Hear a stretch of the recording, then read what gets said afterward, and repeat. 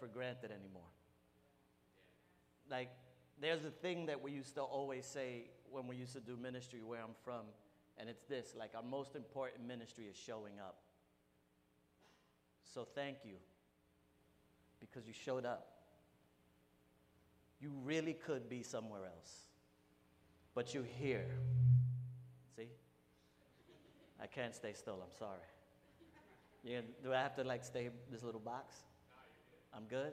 I could? Okay. All right, I just needed to know. I get excited.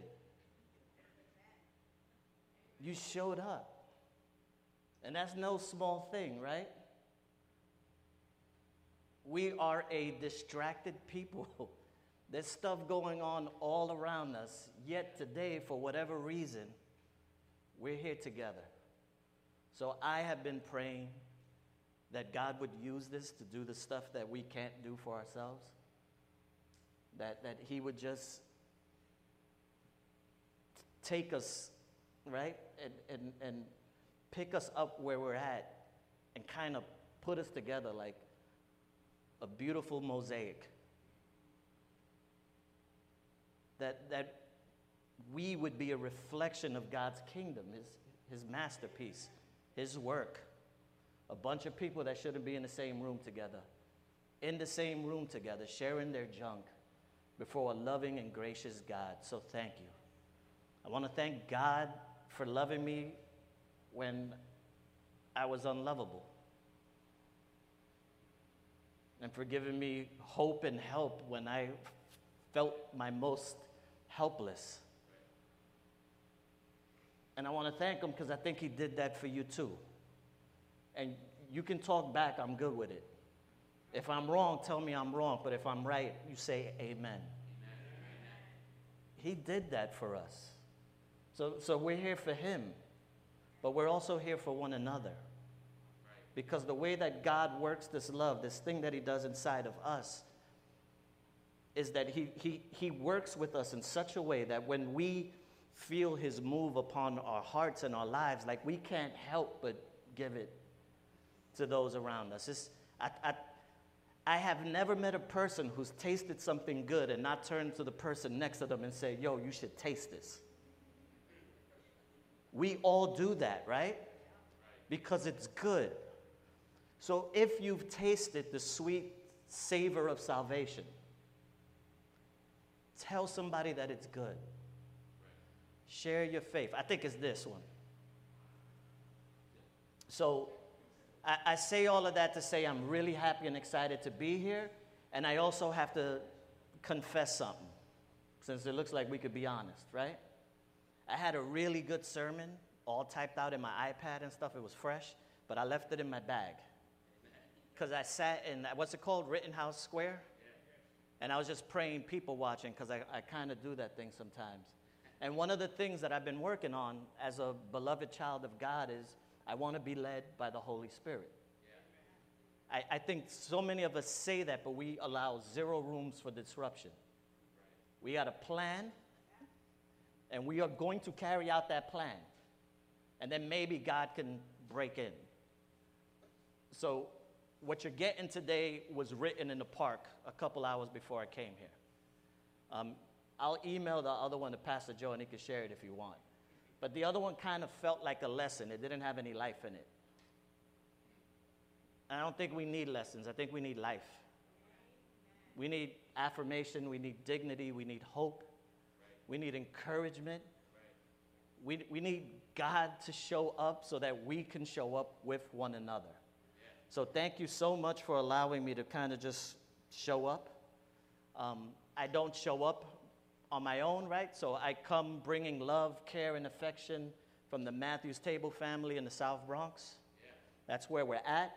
Matthews Table is a church plant that we're planting. It's kind of my second one, and that's a really long story. We planted one, and then we felt the Lord leading us to close it down. Because what he did was good, but what he was going to do was much better. Right. And sometimes something good has to die for something better to grow. So that type of obedience is difficult. It makes you want to give up, right?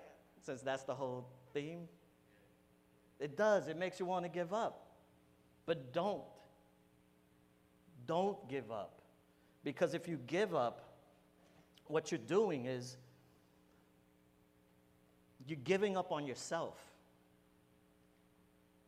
You're giving up on what God can do. You're giving up on what He can do with your situation. You're giving up on what you can be. You're giving up on the possibilities of His work in you. You're giving up on becoming the very thing that He created you to be. So do not give up. God is working. He is. So since I said I wanted to be led by the Spirit, and please don't laugh at me, and it's okay, you could probably laugh if you want, but try not to laugh. As I was sitting and thinking, okay, God, what is it that you want me to say? You know what I felt led to do? Go to Google. So I went to Google, and I literally typed in, "Don't give up Bible." That was my phrase that I entered into the search box. And I know this doesn't seem super spiritual, but I want you to know that sometimes you don't need religious professionals to do your work. Sometimes it's as easy as, I know you got a great pastor. You got a great team. But sometimes you could just Google, "Don't give up Bible." It actually works. So when I did that, I kind of got 9 verses, the top 9 ones. And what I want to do, again, this is totally on the fly, so I'm going to just read those 9 verses really quick. It's not going to come smooth because I didn't have like little Post-its to make it all nice and neat, so you're going to have to hear this, which is also good. You should get used to the pages rustling in your Bible. That's the way it works. So the first verse that came up in this Google search is Joshua chapter 1, verse 9. "Haven't I commanded you? Be strong and courageous. Do not be afraid or discouraged, for the Lord your God is with you wherever you go." That was number 1. Second verse in the Google search, in this little experiment of mine, is 1 Corinthians chapter 9. So if you're taking notes, write these down. 1 Corinthians chapter 9, verse 24.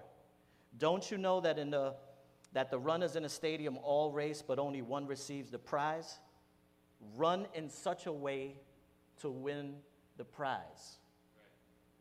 Next verse was in Galatians. This is a heck of an experiment. It's chapter 6, verse 9. "Let us not get tired of doing good, for we will reap at the proper time if we don't give up." The next one was Philippians chapter 4, verse 13. So Philippians chapter 4, verse 13. "I am able to do," I is God. "I am able to do all things through Him who strengthens me," right? Like I can do all things because God strengthens me. The next verse, we're going back to the Old Testament. It's Isaiah chapter 41. Isaiah chapter 41, verse 10.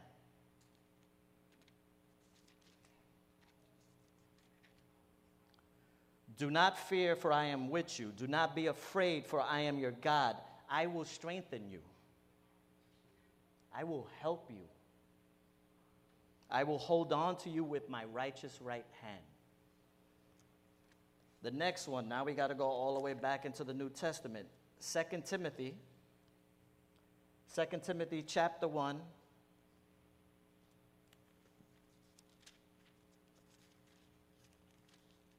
Chapter 1, verse 7.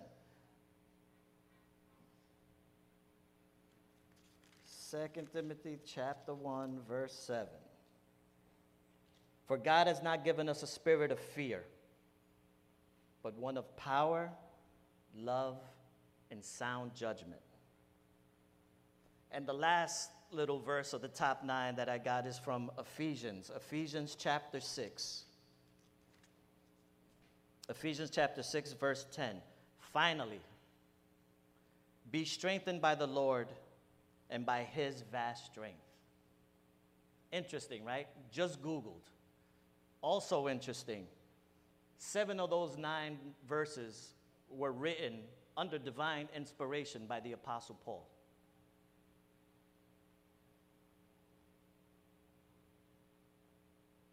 Paul, it seems, had it rough. He didn't have an easy life, but he could have. He grew up in a position where privilege was a thing for him. He grew up with the right schools in a pretty like access to opportunity and to money. Like, he grew up, his parents were tent makers in a port city. All of this stuff was going on. So he didn't have to have it rough, but then this whole Jesus thing happened, and Jesus disrupted his life and his plan, and life became rough for him. And in 2 Corinthians chapter 11, verse 23, Paul says that compared to others, right, that his life, the things that he goes through, compared to others, like when he does that, when anyone does that, when anyone looks at, he's saying, when you look at my life and you look at the life of others, this is what you're going to see. You are going to see that I have had to deal with far more labors. I had to deal with far more imprisonments. I had to deal with worse beatings. And that, he says, many times he was near death. Like, this is what he's saying, and he's saying it like as a badge of honor. He's proud of this. I've had to endure this. I had to go through this. This is a big deal. Then he goes on in verses 24 to 27 of 2 Corinthians chapter 11. Let me just get there real quick and read this, because it's kind of nuts what he says, and it's good for us because it's going to make sense in a second. But we need to go through this just to land in this spot. So Paul, after he says, I've endured far more labors, more imprisonments, more beatings, and many times I was near death.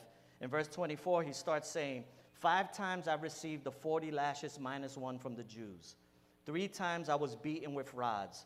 Once I received a stoning, which is a crazy saying. I got stoned once. This is not the type of stoning we're thinking, but once I received a stoning. I just noticed what I said. I thought it was funny. 3 times I was shipwrecked. I spent the night and the day in the open sea. Like, he's listing off all of these things that have happened to him. So I want us to keep that in mind when we actually get to the verse that we're in right now. Because we got to know who it is that's saying this stuff, right? Because if not, it just can mean anything. This isn't just anybody. This is somebody who's actually gone through something. And maybe you know what that's like. So let's just keep that in mind as we read our text for today. Our text today is 2 Corinthians chapter 4, verses 16 through 18. It should be there. Therefore, we do not give up. Even though our outer person is being destroyed, our inner person is being renewed day by day. For our momentary light affliction is producing for us an absolutely incomparable, eternal weight of glory. So we do not focus on what is seen, but on what is unseen. For what is seen is temporary, but what is unseen is eternal. That's quite a thing to say for someone who has endured what he has endured. Because of all of that, and because if you read this inside of his context, we've been given this new ministry because there's this new covenant that comes through Christ, and it's far better than the old one. But it's fragile, so don't worry about it. But what's coming is so much better than what happens now, that what we deal with right now, we can deal with it. Because of him in us, and because of our experiences, our stories, right? We can deal with it. God is good. And if he's that powerful, and if he's that strong, he could be powerful and strong for me, even when I feel weak. Especially when I'm weak. And this is a beautiful thing, and it's a comfort, it's a hope for all of us, because the truth is we all trying to just make it. Right? Like we had entire little cliches and little mantras so we could just make it. Fake it till we make it. Make it look good until you actually do it. And we're saying, no, don't fake it. Don't fake like you're not suffering. Because what this text does really well, what this text shows us is that all suffering,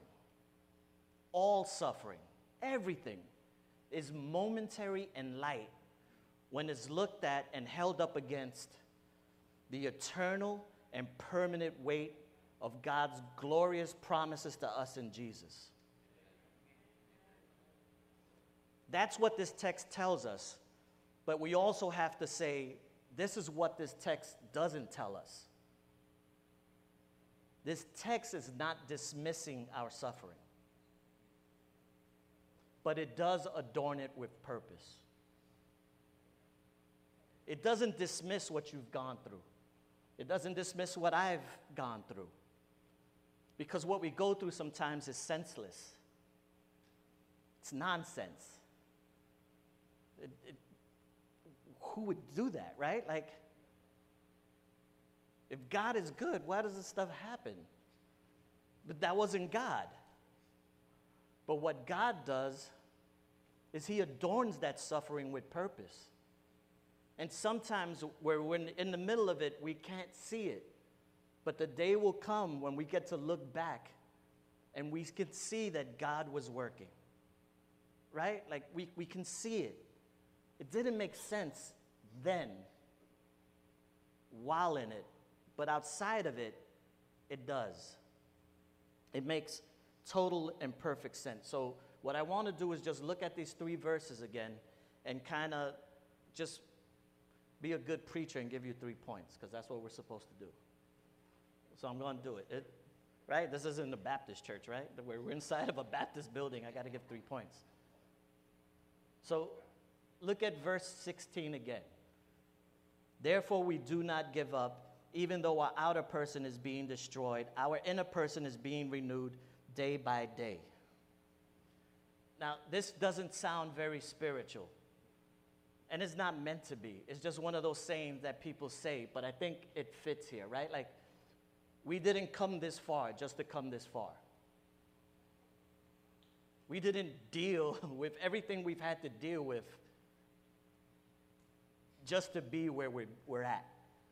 There is more. There is always more. Like, one of the things that we talk about a lot as we're in this thing of church planting and we do this work in the Bronx is that we believe that we're called as Christians to live lives informed by the cross. What does that mean, right? Well, something always has to, there's always something that has to die. There's always a sacrifice. So there's always something that we're going to give up, right, to move forward. So while we do indeed understand that we're called to live life informed by the cross, we're not defined by death. Our lives are not defined by the cross. They're defined by the resurrection. There's always more. There's always something to come. That's why we don't give up. Because as bad as it is now, God is working. And if Scripture is true, and I believe it is, then Jesus is the same yesterday, today, and forever.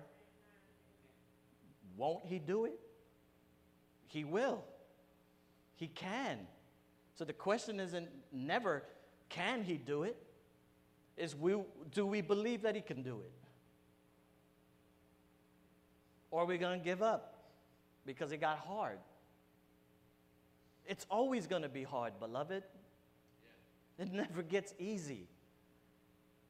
Whoever told you that is not preaching gospel truth. It never gets easy. It's hard to follow Jesus. Like, read the stuff that happens in Scripture. Like, is it just me? Half of the stuff he says I don't understand. It doesn't make sense. It's not a logical thing to say. But there's something glorious that comes from it. But you got to sit with that level of discomfort and allow God to work. So we don't give up. Now, look at verse 17. For our momentary light affliction is producing for us an absolutely incomparable eternal weight of glory. Right? Like, whatever it is that's happening, whatever it is that we're enduring at the time, like, God is doing as well. God is the one doing something. In that moment, when we feel what we feel, God is working. He is doing something. That goes back to what is that he's doing, right? Like, what's the point? He's adorning it with purpose. So that way you didn't suffer in vain. So you didn't endure what you did just to do it. He's given us a reason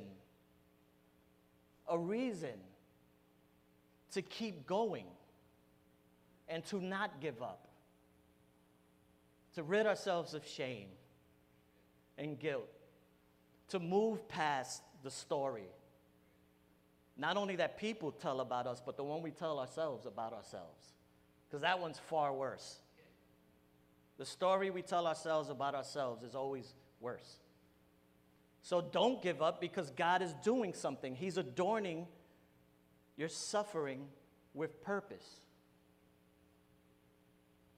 He's doing something that is going to make sense of things that should never make sense.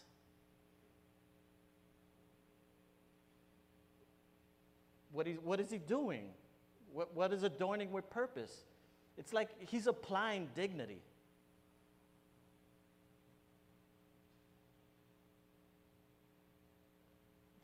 Beautiful work of God, this dignified work of his love in action when the whole world is going haywire and crazy. Like, God is good not in the absence of difficulties, he's good in the midst of them. But we can never find that out if we always want to run when it gets hard. So don't give up. He is adorning your suffering with purpose. Now, verse 18. So we don't focus on what is seen, but what is unseen. For what is seen is temporary, but what is unseen is eternal. So now this is like my type of language. I told you I'm Puerto Rican. I'm from New York. I hung out in bodegas my whole life, so I'm like this bodega poet, philosopher, preacher. I like to just talk and tell stories all day. So what is it that the Apostle Paul is saying, right? To don't focus on what it's like. He's saying don't look at the suffering. But he's telling you to look at the suffering. So it's kind of confusing. So he's not saying don't look at the suffering. Peep this. He's telling you to look at it with soft eyes. So Henri Matisse is this old dead French painter. I like art, so I know all this stuff. It doesn't make any sense.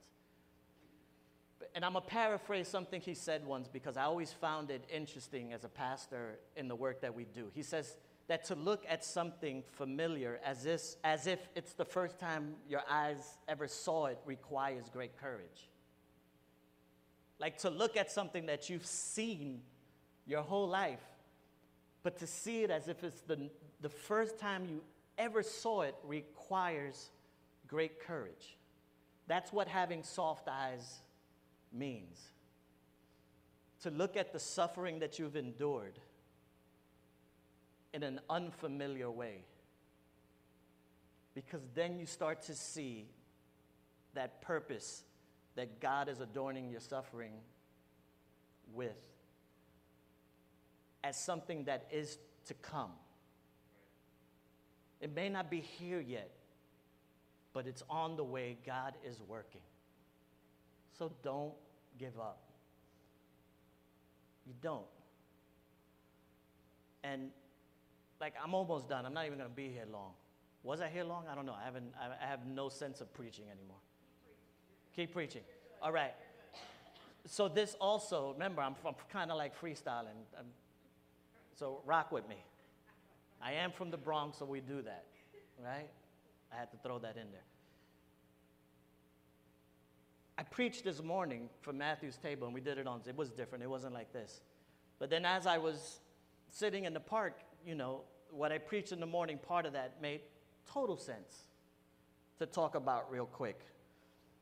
Because you can be like, all right, cool, Rich, that kind of makes sense. It's interesting. I get it. But you kind of need a story to kind of help you see it totally. So we were in Mark chapter 5 today, and we were looking at, if you guys have any unknowing what this is, this dude named Jairus came up to Jesus and he asked him to go heal his daughter because his daughter was dying. And Jesus says, yeah, which I think is the coolest thing in the world, that somebody just shows up, falls in front of Jesus with this big commotion, with a big crowd, and goes, Jesus, my daughter is dying, I'm desperate, please come. Like, he's straight believing that Jesus could do something. And Jesus doesn't, he just says, like the text says that Jesus decides to go with him. And on his way to go see him, there's a disruption, the story gets disrupted because there's this woman that pops out of nowhere, right? The woman with the blood. You've heard that one before?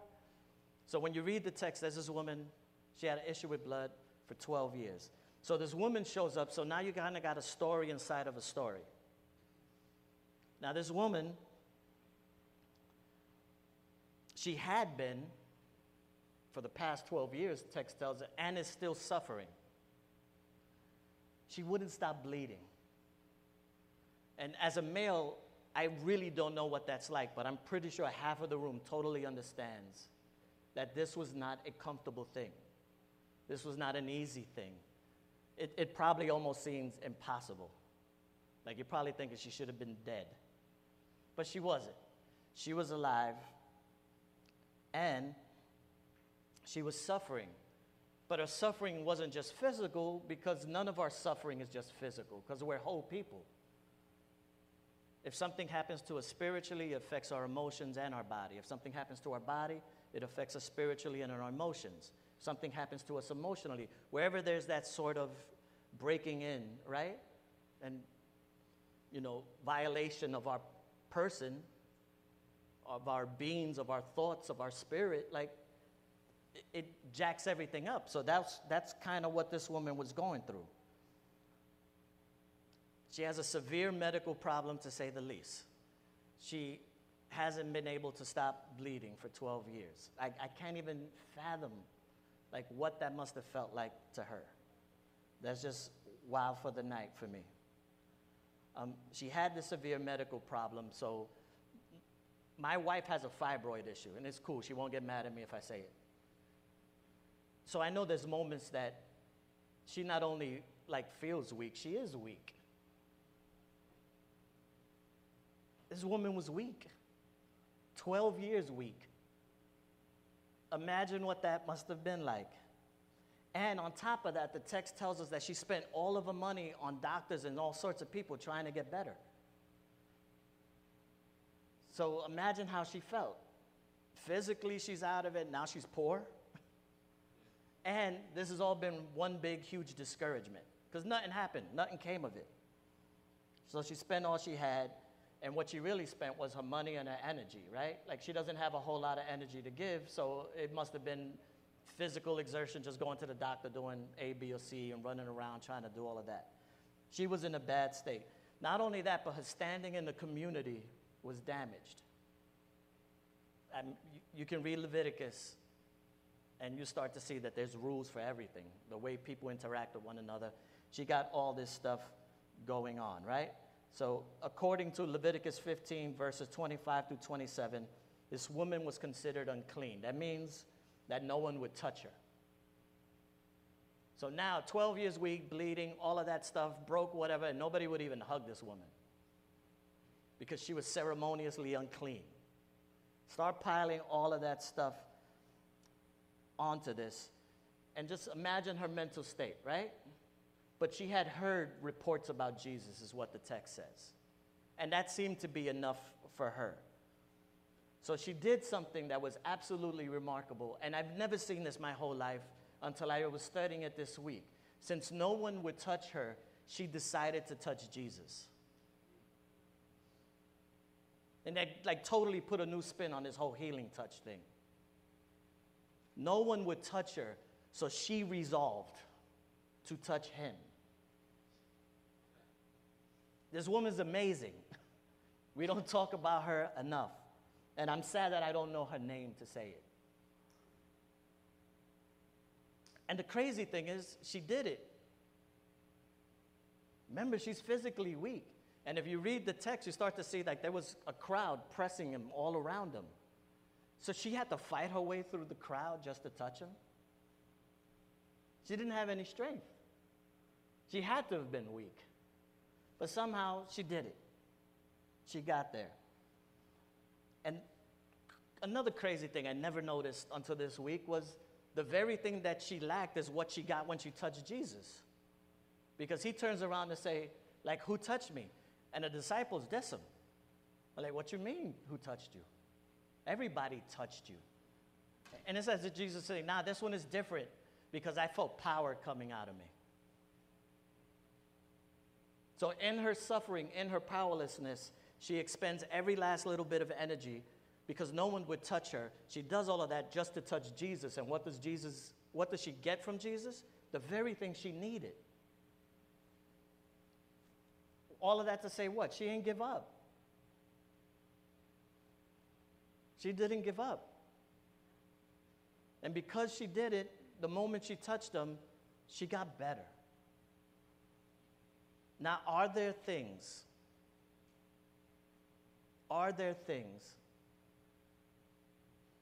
in your life that you think are too hurt and too dead to fight for?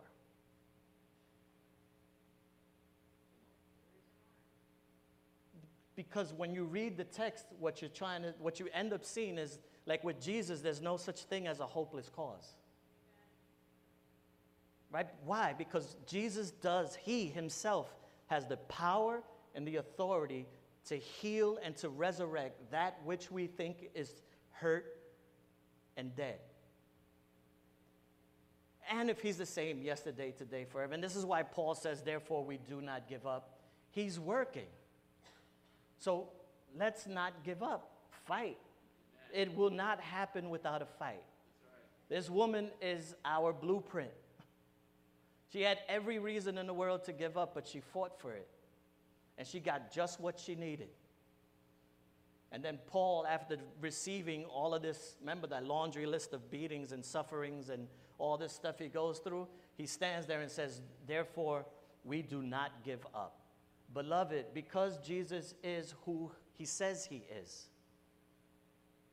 we do not give up. Because whatever it is that's happening in your life, whatever it is that has happened in your life, God is still working and he is doing something. So please just hold on. It may not make sense today, and it hurts, and it's whack, and nobody wants to go through it, and nobody should. But God is good. And he puts you in places with people who understand. You're not alone. Do not give up. Our Lord is with us, and he has given you the gift of each other. Let's pray.